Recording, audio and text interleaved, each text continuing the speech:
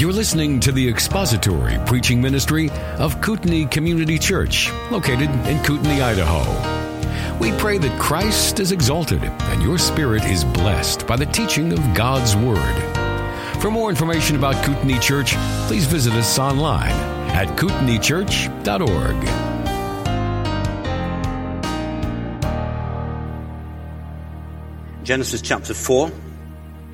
We read, "Now the man had relations with his wife Eve, and she conceived and gave birth to Cain, and said, I have gotten a man-child with the help of the Lord."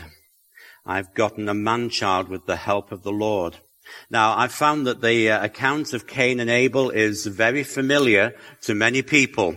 And sometimes, unfortunately, familiarity breeds contempt. I knew about the account of Cain and Abel long before I became a Christian, because I was brought up in a church home and I went to Sunday school, and I remember having Bible stories, and there were a lot of Bible stories. So the Bible stories were Adam and Eve, Cain and Abel, David and Goliath, Daniel in the lion's den, Jesus, various parables of Jesus, the Good Samaritan, the conversion of Paul. I didn't really understand, though, at that time what the connection was, because nobody ever made the connection.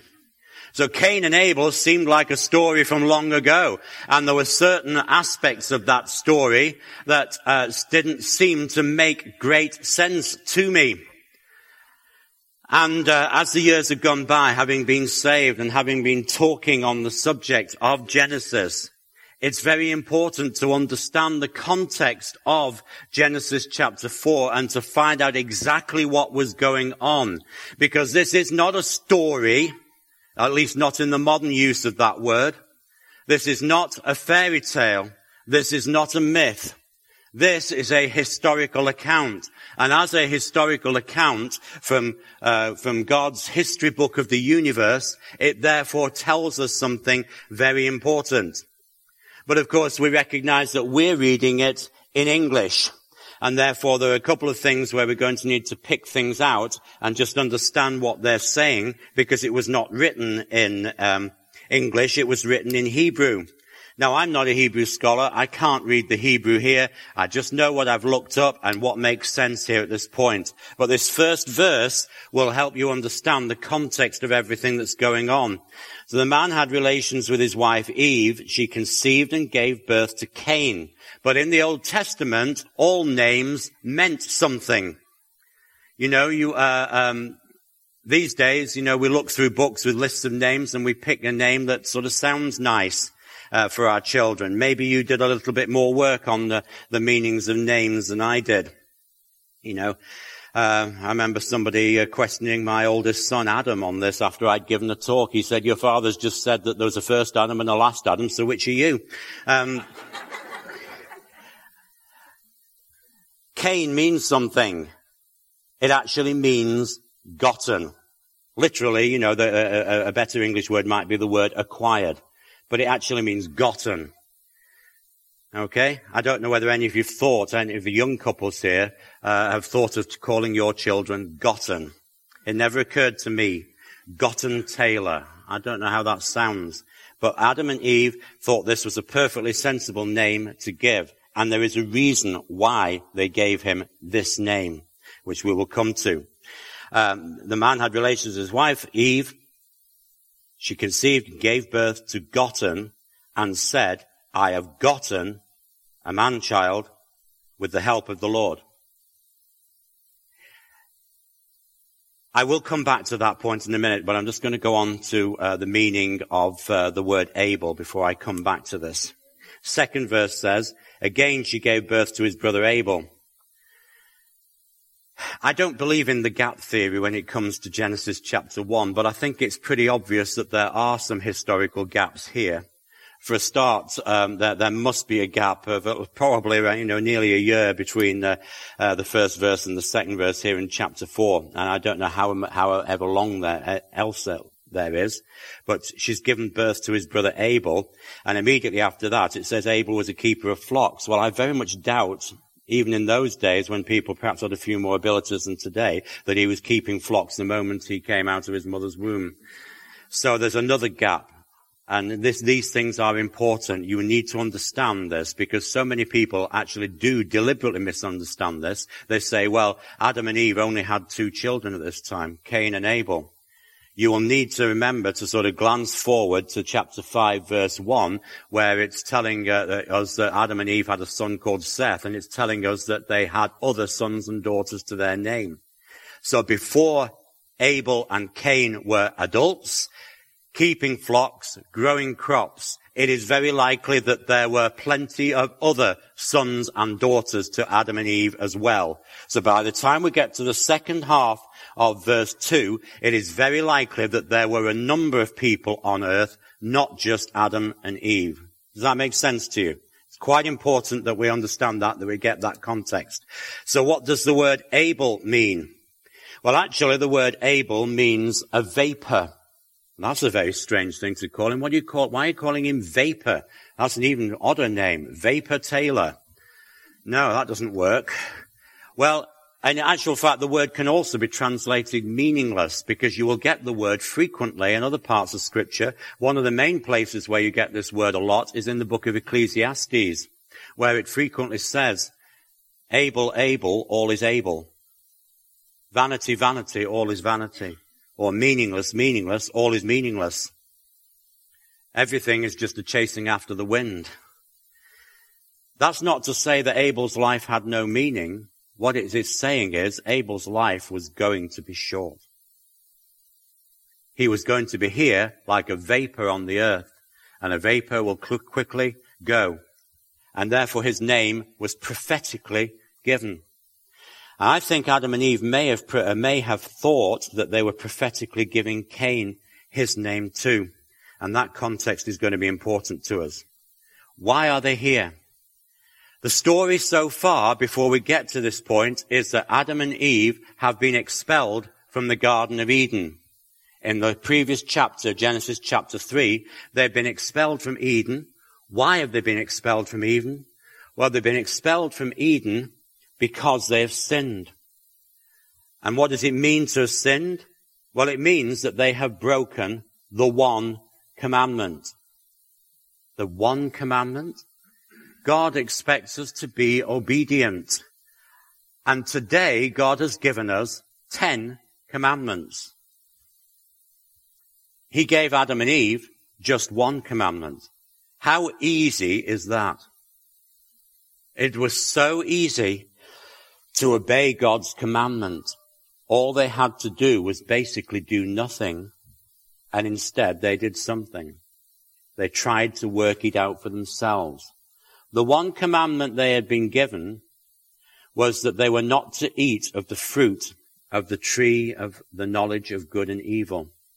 And they were told that the day that they ate that fruit, they would surely die. And again, as a child learning this in Sunday school, I thought, well, that's odd because they didn't die, did they? They ate the fruit and they didn't die. God seemed to change his mind. No, God didn't seem to change his mind. English translations usually use the phrase surely die. In Hebrew, it doesn't actually say that they would surely die. What it actually says is they would die. It actually repeats the word. They will die. And the reason for that is because when you repeat a word, it actually refers to a process beginning. So as soon as they ate the fruit, in contradiction to God's law, the process of death started. They didn't drop dead then, but they were going to die 930 years later. And you might say that's a long time. But Adam and Eve were created to live forever. They were meant to be eternal. So 930 years is a short time compared to eternity. The process of death began immediately because they broke the commandment. And for us, if we have broken the 10 commandments, then the process of death begins. But God hadn't left them in their sin in that way. Immediately after that first sin, he promised a savior. Speaking to the serpent and in the hearing of Adam and Eve, he said that one day there would be the seed of the woman, and the seed of the woman would come to crush the serpent's head while the serpent bruised his heel. Who would be the seed of the woman? Biologically, the seed comes from the man, but also in the Hebrew language, the seed is the descendant of a man. And we talk about Abraham's seed. So if you have the seed of a woman, that is immediately implying that there is no man involved. In other words, this was the prophecy that one day there would be a virgin birth. A man born of a woman with no earthly father. Who could that possibly be? It is the first prophecy of the coming of the Lord Jesus. And what's especially even more significant is that when God was telling them that, which person of the Trinity was it? You see, I believe that if God's walking in the garden with Adam and Eve, it's the second person of the Trinity that's doing that. And it's Jesus himself that prophesies to Adam and Eve that he will one day come in human form, born of a virgin. And somebody asked me yesterday, do I believe Adam and Eve were saved? I think it is possible they were, particularly Eve, because I honestly think they believed that. Why? Because of Genesis chapter 4, verse 1. Look at it again. Eve said, I have gotten a man-child. She's called Cain because she said she's gotten a man-child. And what's more, it's very helpful in the New American Standard Bible that the words the help of are in italics. Can you see that? In most of your paper versions, it should have the words the help of in italics. That's because that's helping us to understand it, but it's not there in the Hebrew. It is possible, therefore, and only possible, that she actually said, I've gotten a man-child, the Lord. I've gotten a man-child, the Lord. Cain was not the Messiah. I'm not saying he was, and nor was he meant to be as far as God's concerned, but maybe Eve believed that there was going to be the seed of the woman, and she thought maybe Cain was him. Maybe Cain was him.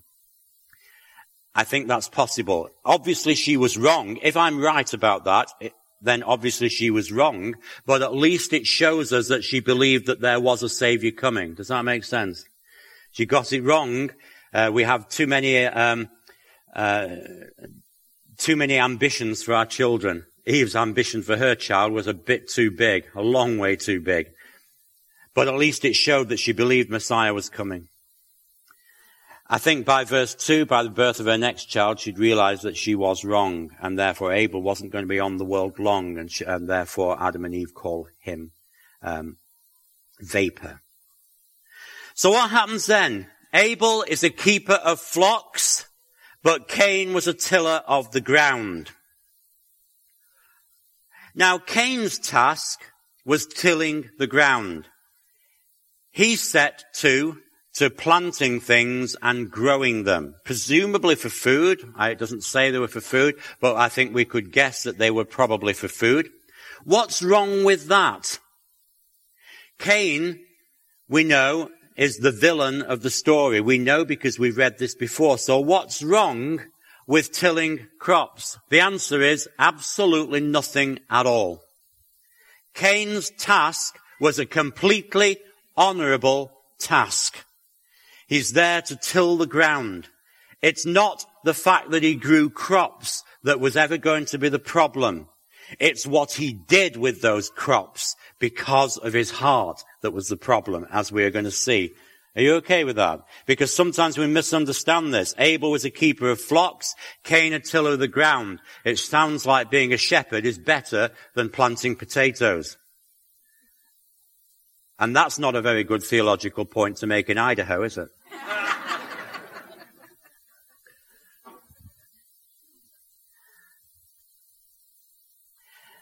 So, the significant point here is the very next verse. It came about in the course of time that Cain brought an offering to the Lord of the fruit of the ground. Abel on his part also brought the firstlings of his flock and of their fat portions. The Lord had regard for Abel and his offering, but for Cain and his offering he had no regard. Well, that sounds very mean. And this is the bit that I didn't understand when I was in Sunday school. God shows favoritism. God accepted what Cain did, and God accepted what Abel did, and God rejected what Cain did. Abel was his favorite. Abel was his favorite. That's not good, is it? Those of you parents know you're not supposed to tell one of your children that they're the favorite, are you? It's usually the quietest one. You're not supposed to say that, though.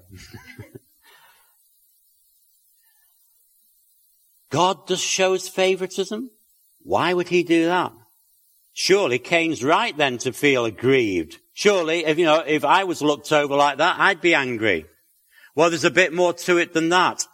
Perhaps we'd better ask, why was Abel keeping flocks? And it's so important you get this.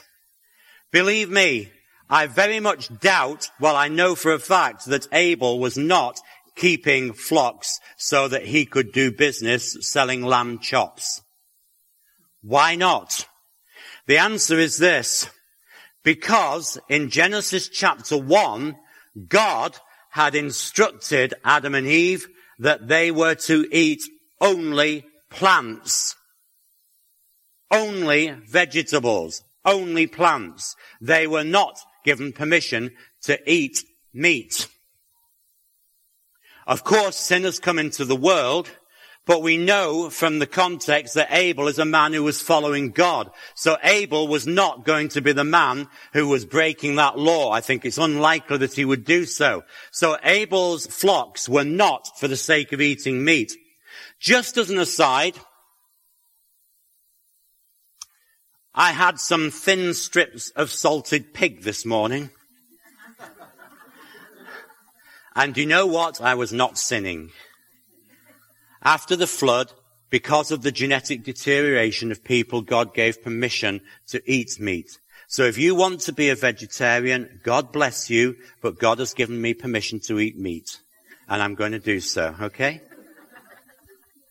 But at this point, in Genesis 4, they did not have permission to eat meat. So to eat meat at this point was a sin. Eating meat today is not a sin.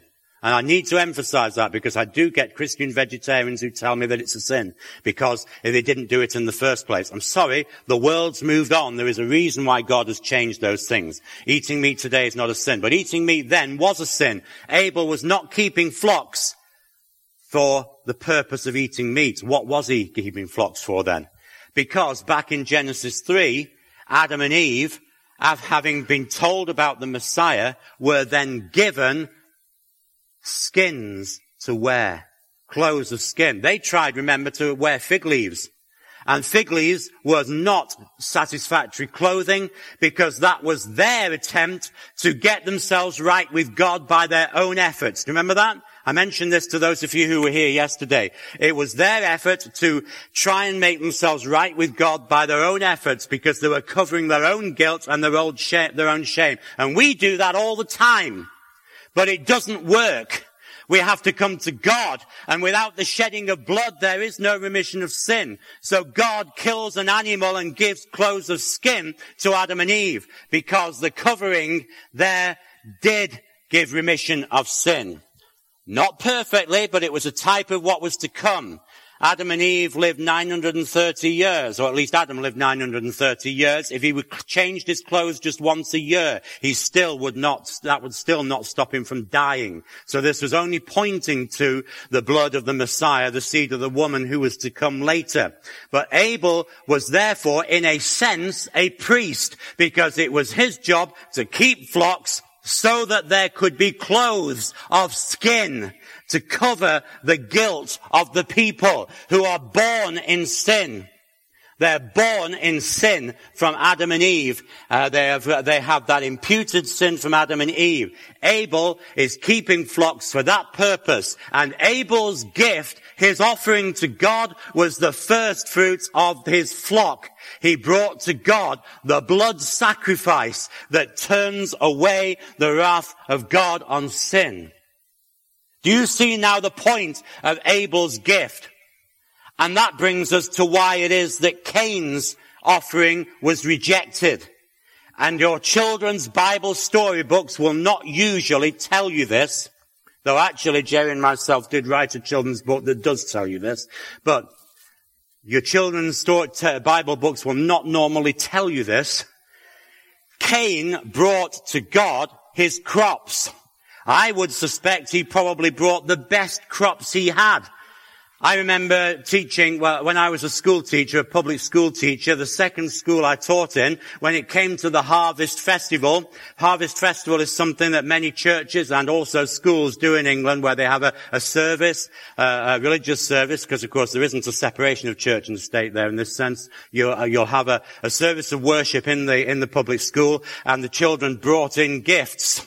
And they were collected up, and they were usually then distributed, tins of food and so on, distributed to old people in the area.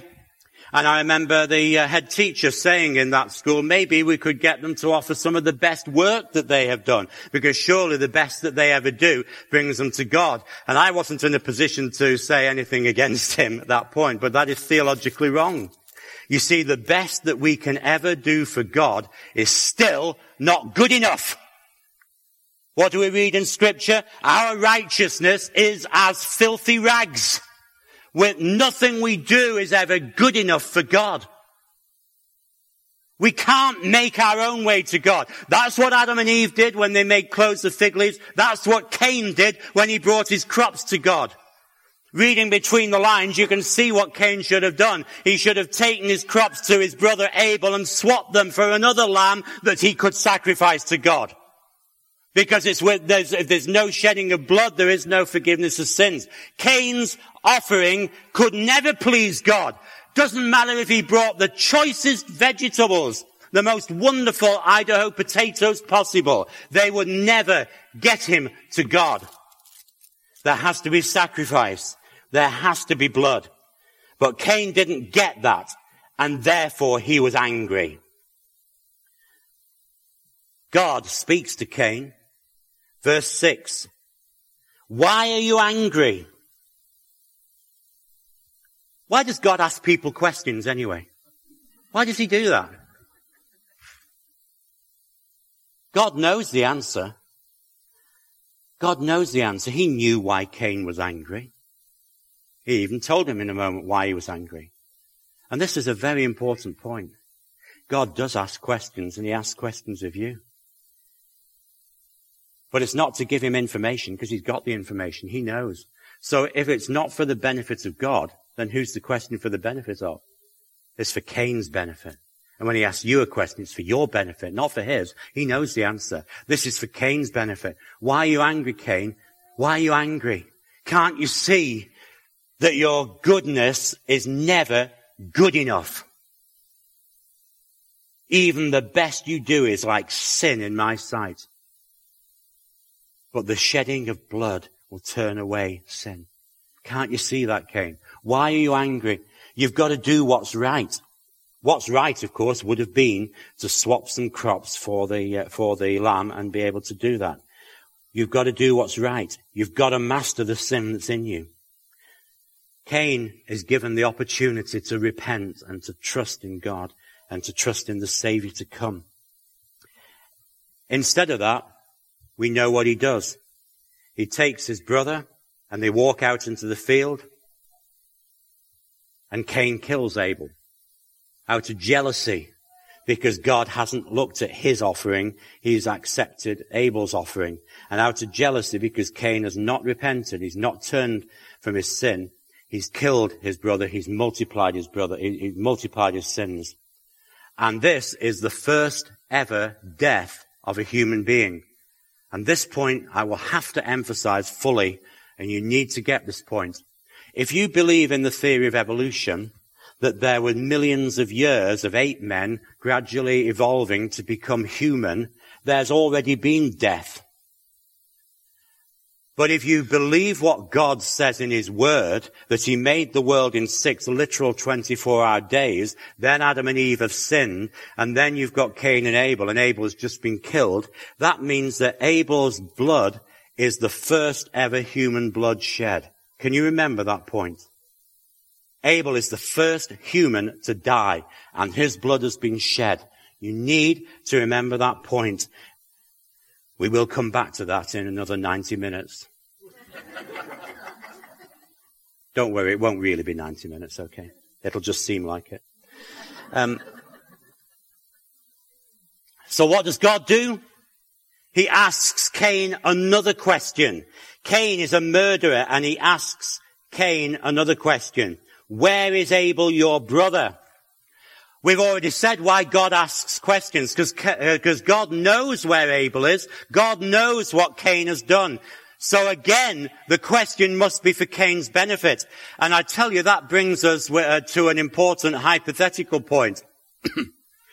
And I'm not going to disagree in any way with the doctrine of God's sovereignty, because I know this is all part of God's sovereign plan. But it's also a theological point that it is possible for murderers to repent and be saved. Can you accept that? It is possible for murderers to repent and be saved. And that does not mean I'm making any point about what human justice should be. You know, my personal view is that the correct human temporal punishment for murder is a capital punishment. That's my personal view. But that doesn't alter the fact that there will be some murderers in heaven. You know that, don't you? And there are some quite nice, pleasant people who will not be in heaven. Do you believe that? It's a tough thing to believe, but it's what the Bible says.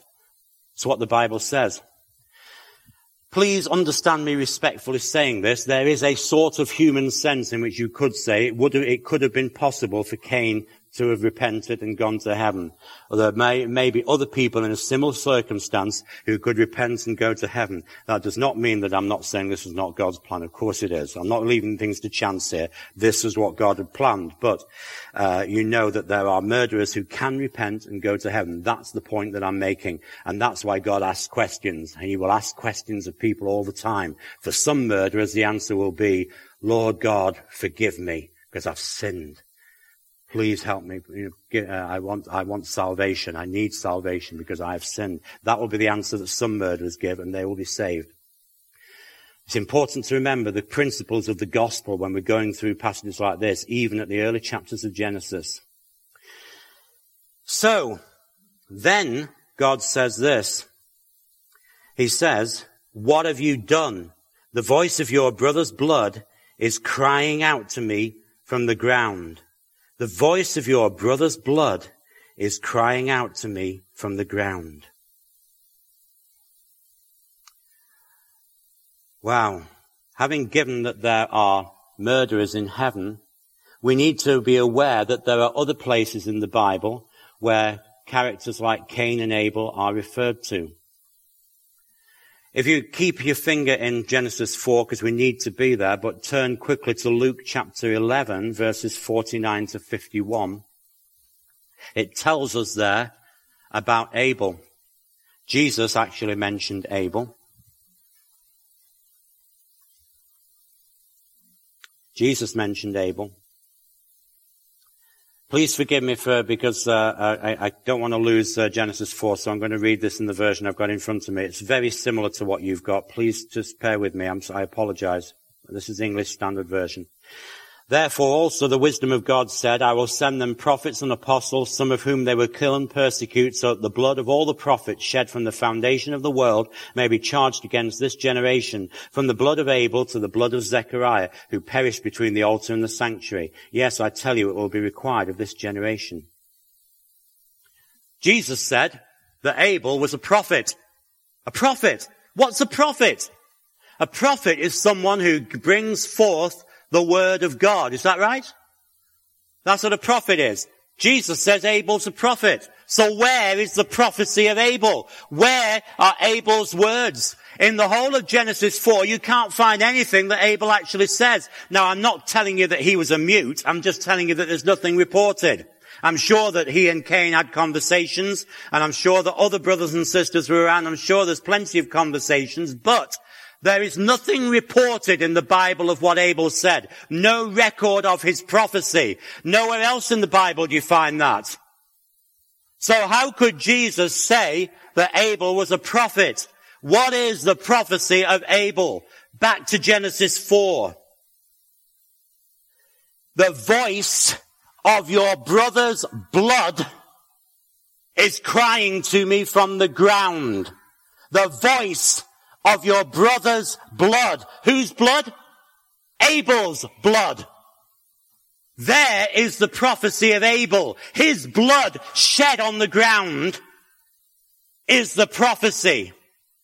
It's prophetic that one day that seed of the woman who is to come would shed his blood on the ground to turn away sins. Abel, the type of Christ who keeps flocks so that they can be sacrificed to produce clothes to cover the unrighteousness of the people.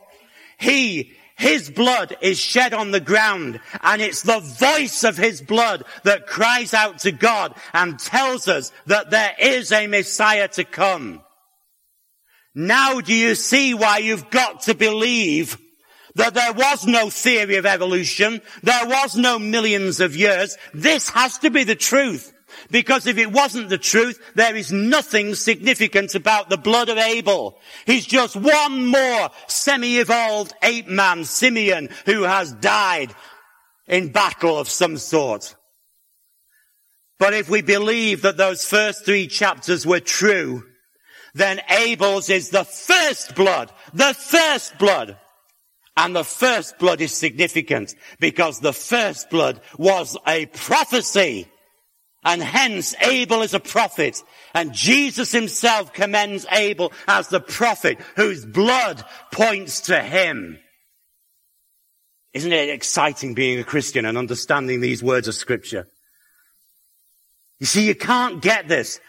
All these Christians who claim to believe God's word and yet want to add the theory of evolution. It doesn't matter what you believe about Genesis. Just preach Jesus. They miss this. I feel sorry for them because they don't get it. They don't know what the prophecy of Abel was, whose blood points to blood to come. Hebrews chapter 11, verse 4. Look at that. Hebrews chapter 11, verse 4. By faith, Abel offered to God a more acceptable sacrifice than Cain, through which he was commended as righteous. God commending him by accepting his gifts. And through his faith, though he died, he still speaks. The writer to the Hebrews understood this. Abel was a prophet. And he still speaks today. Even after the death of Jesus, the blood of Abel still speaks that it is pointing towards Jesus Christ. The first blood, the first human blood ever shed on the ground was shed so that there may be a prophecy, that we may understand that one day there is the second Adam, the last Adam to come, whose blood would be shed on the ground for our sins, to turn away the wrath of God. Not just once, like the death of any of the animals whose skins were going to be used for clothing, but to turn away God's wrath, the Father's wrath, forever. Once for all. And it's because of that Abel was commended as righteous, because of his faith. His works didn't make him right, it was his faith in the shed blood that points to Jesus Christ. It was through Abel's faith that he still speaks, even though he died, because his blood points to Jesus Christ. This is just so exciting to know that this is what the Scripture says. The prophecy of Abel is in his blood. Now you go back to Genesis 4, please. We'll look at verses 11 and 12. You're cursed from the ground, which has opened its mouth to receive your brother's blood from your hand. When you cultivate the ground, it will no longer yield its strength to you. You'll be a vagrant and a wanderer on the earth. And then Cain said, my punishment is too great to bear. At last, Cain was sorry. Cain was sorry for what he's done. My punishment is too great to bear. But Does that read like a repentance? No. Cain was sorry. He was sorry for the effect that was coming upon him. He believed that God was going to do what he said. But this is not repentance. He's sorry for the punishment he's getting. My pain's too great to bear. My punishment is too great to bear. This is sorrow, but it is not repentance. And it's so important that we understand this. Repentance is required. If there is going to be salvation, then there has to be repentance. Cain did not repent. The Bible is replete with examples of people who did repent. There are many occasions, there are many other people we can go to. You know that. There are plenty of passages we can go to where you will see repentance, but not here. Cain does not repent. And it's important that we have that contrast. We have a man whose faith was in that Messiah to come even before he died, and whose blood becomes the prophecy that's pointing to the Messiah. He's a man of faith. Abel will be in heaven when we get there. Cain will not, because he refused to repent. And therefore what we have here is both the good news, which is the gospel, and the bad news. And the bad news has to be part of the gospel as well. This account in Genesis 4, a true historical account, contains the gospel of Jesus Christ. And that's why it's so important that we understand it. The Bible contains a history of death. There is a history of death. Death was never part of God's creation in the beginning. God created a world that was to be perfect, where there was to be no death. We start with a world where there's no death, but now we have a world where there is death. But one day we look forward to a world, because of the work of Jesus Christ, where there will be no more death and no more curse. If you look in the last 2 chapters of Revelation, you will find those 2 phrases. There will be no more death. There will be no more curse. The curse was put on Adam.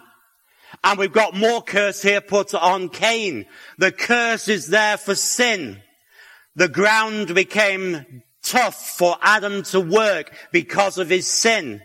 Everything about Adam's life, and more so now in Cain's life, was difficult because of sin. So that sin leads to death, that they were going to die one day. Cain may have killed Abel, but Cain is not going to be immortal. God will shield him for the time being, but there comes a day when he will die. But one day there will be a world in which there is no more curse. That curse is undone. There'll be no more curse, no more death. And our acception into that kingdom is based purely on the fact of Jesus Christ's death on the cross and our repentance and faith. Because without that, there is no future life. But you see, the world has a different history of death. And they have a history of death in which there was millions of years of death and disease and bloodshed that led eventually to man. I read one commentary where someone said that the death of the 8 men beforehand was the dust out of which Adam was made. And that the word dust implies death. That's a lie. And yet that man's commentary is the one that's used in most Bible seminaries today, which turn out most of the men who go on to pastor most of the Bible-believing, so-called Bible-believing churches of this nation and others, who are being taught that the dust out of which Adam was made was the death of 8 men for millions of years beforehand. That's a lie. There was no death before Adam. But if you believe that there was millions of years of death, then what hope have you got for future? Because if there wasn't a world in which there was no death, but death came into the world because of sin, and the curse came because of sin, then what hope have you got that in the future there will be an undoing of that curse and an undoing of death? You have no hope. And those of you who can't get this, who think that there's something wrong with these early chapters of the Bible, you don't have a hope. You may think you do, but you don't. Your hope is based on sand. Believe it. God made a world that was perfect, and it's our sin that destroyed it. But there is a Savior, and it's the blood of Abel that prophesies that bringing of the Savior. Romans 6:23 tells us that the wages of sin is death. Wages are things that we earn, aren't they? When you work, you earn wages. Wages are what you earn. And the thing is that what you earn for your sin is death. Because you have sinned, you die. And everyone here has sinned. We've got those 10 commandments. We know that if you look at even just one commandment, how many lies have you told, for example? How many lies have you told in the last week? We've broken, even if that's the only commandment you've broken. James tells us that if you've broken the law in one point, you've broken it in all points. You're a lawbreaker, which means you're a sinner, which means you deserve death and you deserve eternal hell. But the good news is that there is a Savior who has shed his blood, and the blood of Abel is the one that points to it. Because remember, the second half of that verse, the wages of sin is death, but the free gift of God is eternal life in Christ Jesus our Lord. It's a free gift. It's a gift. You can't earn a gift. You don't deserve a gift. You just get given it. It's eternal life in Christ Jesus our Lord. Eternal life in Christ Jesus our Lord. That's why the history matters. Because you're not going to be saved apart from the history. You need to know that these characters at the beginning of Genesis were real. They were real. That's why in Hebrews 9:22 it says, under the law almost everything is purified with blood. Without the shedding of blood there is no forgiveness of sins. And it's that, remember, that Abel's sacrifice points to. Abel's sacrifice points to the coming of the Messiah and the giving of his blood in order to provide that complete and total remission of sins. Turn to Hebrews chapter 10, verse 16, please. Hebrews chapter 10, verse 16. This is where a paper Bible would be so much better. I'm having trouble with electronics this morning. It's not selecting it for me here. So again, I'm sorry, I'm going to have to read it out of the ESV. I can't get it in the NASB. Hebrews chapter 10, verse 16. This is the covenant that I will make with them after those days, declares the Lord. I will put my laws on their hearts and write them on their minds. And then he adds, I will remember their sins no more and their lawless deeds no more. Where there is forgiveness of these, there is no longer any offering for sin. Where there's forgiveness of these, there's no longer any offering for sin. There is no longer a need for an Abel to kill one of his flock in order to provide you with clothes of skin to shield you from the wrath of God. No longer.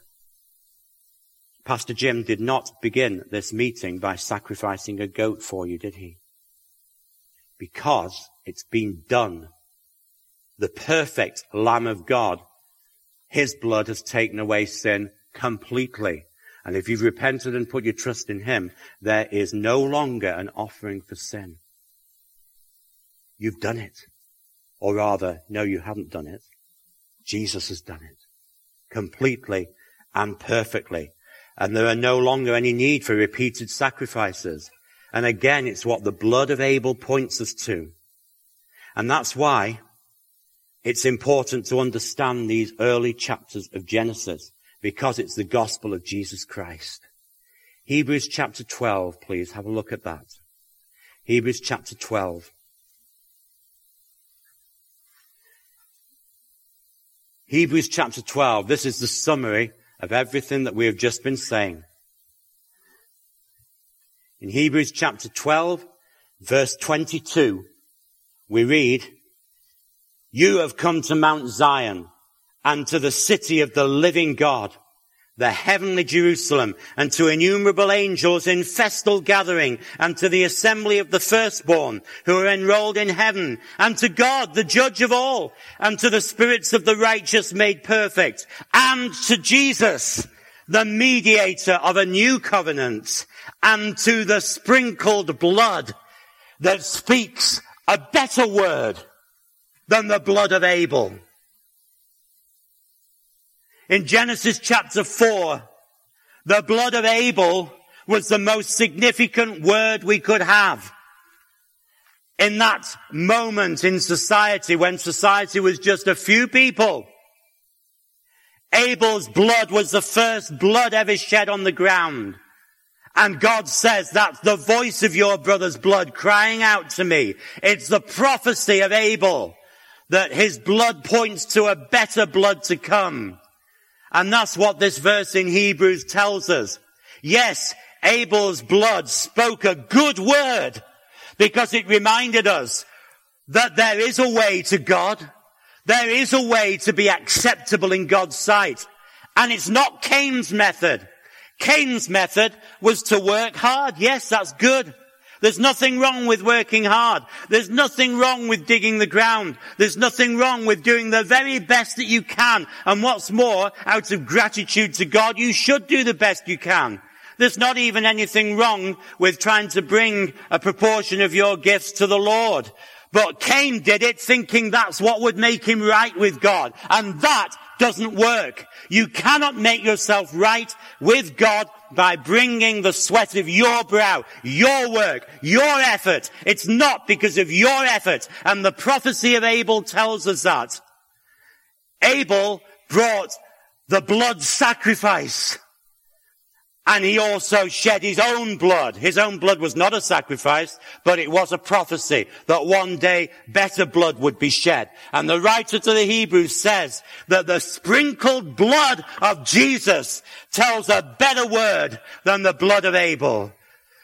We talked about Adam and Eve breaking the one commandment. We know that we have 10 commandments. I've already explained that you've sinned by breaking the 9th commandment. You shall not lie. You've lied. I'm sure that there's no one here who will say that they've never lied. So that makes us liars. 8th commandment says that you mustn't steal anything. And maybe you've taken something at one point that doesn't belong to you. And before you say, no, I haven't, don't forget we've already established that you're a liar. So maybe you're a liar and a thief. And the 7th commandment says you don't commit adultery. And you say, phew, I've never done that. But Jesus said, whoever looks at someone with lust has committed adultery in their heart. So maybe then you're going to say, I'm an adulterer at heart. Maybe you've taken the name of the Lord in vain, broken the 3rd commandment. So you're a lying, blaspheming adulterer at heart, who's a thief.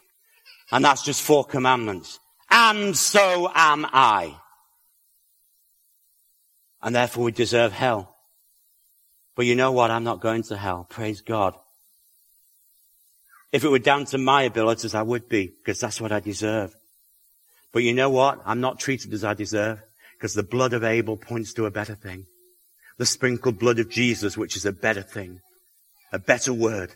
Because it's a word that says this blood takes away the sins of the world. Not once, to be repeated, but forever.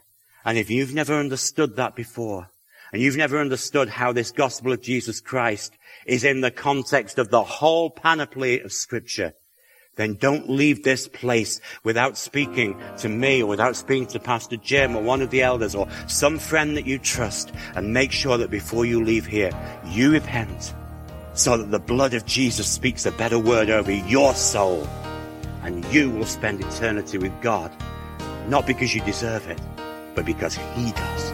Thank you for listening to the latest podcast from Kootenai Church. If you'd like to learn more about Kootenai Church or to donate to our church ministry, you can do so online by visiting kootenaichurch.org. We hope you enjoyed this podcast and pray you'll join us again next time. Once again, thank you for listening.